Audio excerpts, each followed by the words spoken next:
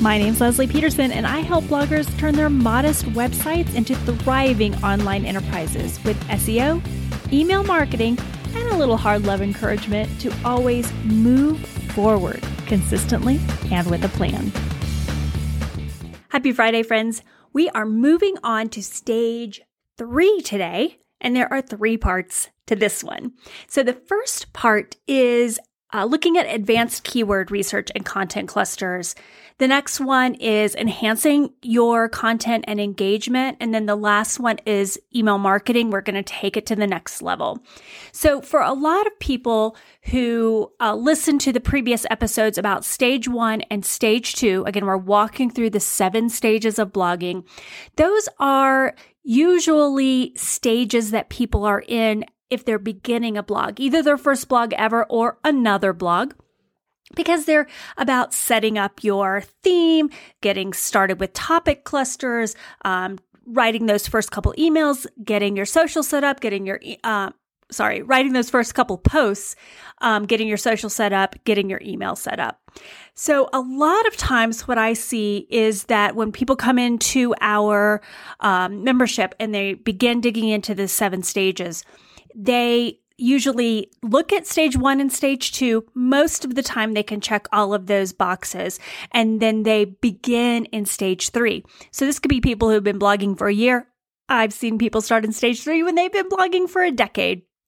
So this stage, as we begin stage 3, is probably one of the stages that might apply to more people than the first 2 we talked about. So again, let's jump in. We're just going to talk about part 1 today, and we call stage 3 the Trekker stage. And this is where you're doing advanced keyword research and really focusing on those content clusters. So in the last stage, we identified the topics we wanted to create new content on. We decided what the right keyword for us. You may or may not be using a tool. In this stage, you're really committed to writing the right content. So it means investing in a tool. It doesn't have to be the ridiculously priced now SEMrush. I'm enjoying SE Ranking. That one's still a little bit expensive. I think I've mentioned Key Search in the past, very, very affordable. And I know a lot of successful bloggers who are using that. So if you're pinching pennies right now, and really who's not, then take a look at Key Search. So you will invest in a high quality keyword research tool, and going forward, you will not craft content without looking at that keyword information. And what do you look at? Well, there are 5 basic keyword research steps that you will take. Now, if you are listening and you're in the membership, then there is a course, Practical Keyword Research, that will walk you through all of these steps. But it's basically the process of doing the research, making sure that it's the right difficulty and has the right amount, right monthly search volume. And that doesn't mean it has to have a high monthly search volume. There is definitely cases out there where a lower monthly search volume makes a world of difference. And that it is the right keyword for you and the intention matches and that you're tracking it. All of those things are part of the basic keyword research steps. So you'll do that. Then you'll also make sure that you've identified the right topic cluster or content cluster, whatever you want to call it, both kind of the same thing, for each article that you have. So if you've been doing this from the beginning in stages 1 and 2, then that's a no-brainer. You've already done it. But if you've been blogging for a while, you're kind of coming into the 7 stages, kind of in the middle of your journey, then this is the time where you take a breath. You look at all the content that you have out there and you identify the topic cluster for each of your posts. And the reason we do that is twofold. Number 1, you're going to take that knowledge and you're going to make sure that you are strategically interlinking all of those posts.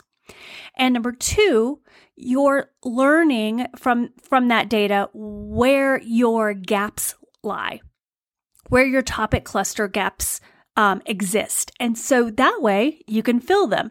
So you might have a lot of support content with no pillar post. You might have a pillar post with no support content. You might have some orphan Annie post out in left field, and you've got to make decisions about that as well. And the best way to do that is with an inventory spreadsheet. So I've mentioned this previously because setting it up is really imperative for a new blog, but definitely if you've got one already, you still want to do that and mark, each one of your topic clusters, or whether it's a top tier cluster, and then figure out what the gaps are. Use your tool to understand the right target keyword for those gaps and put that on your content calendar. Hopefully you're taking a break until the end of the year and you can start those in 2024.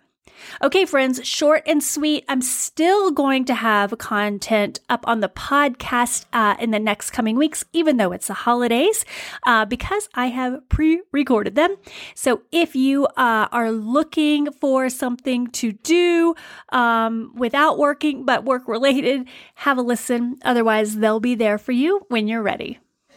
Hey, real quick, this is Leslie, just dropping in to remind you that I have several free resources on my blog right now that I'd love you to get your hands on. Just head over to lesliepeterson.com. The link is in the show notes below, and grab my free blog post update checklist. Or if you're on a journey to fire up your blog's email newsletter, grab my free list of 52 newsletter connection prompts.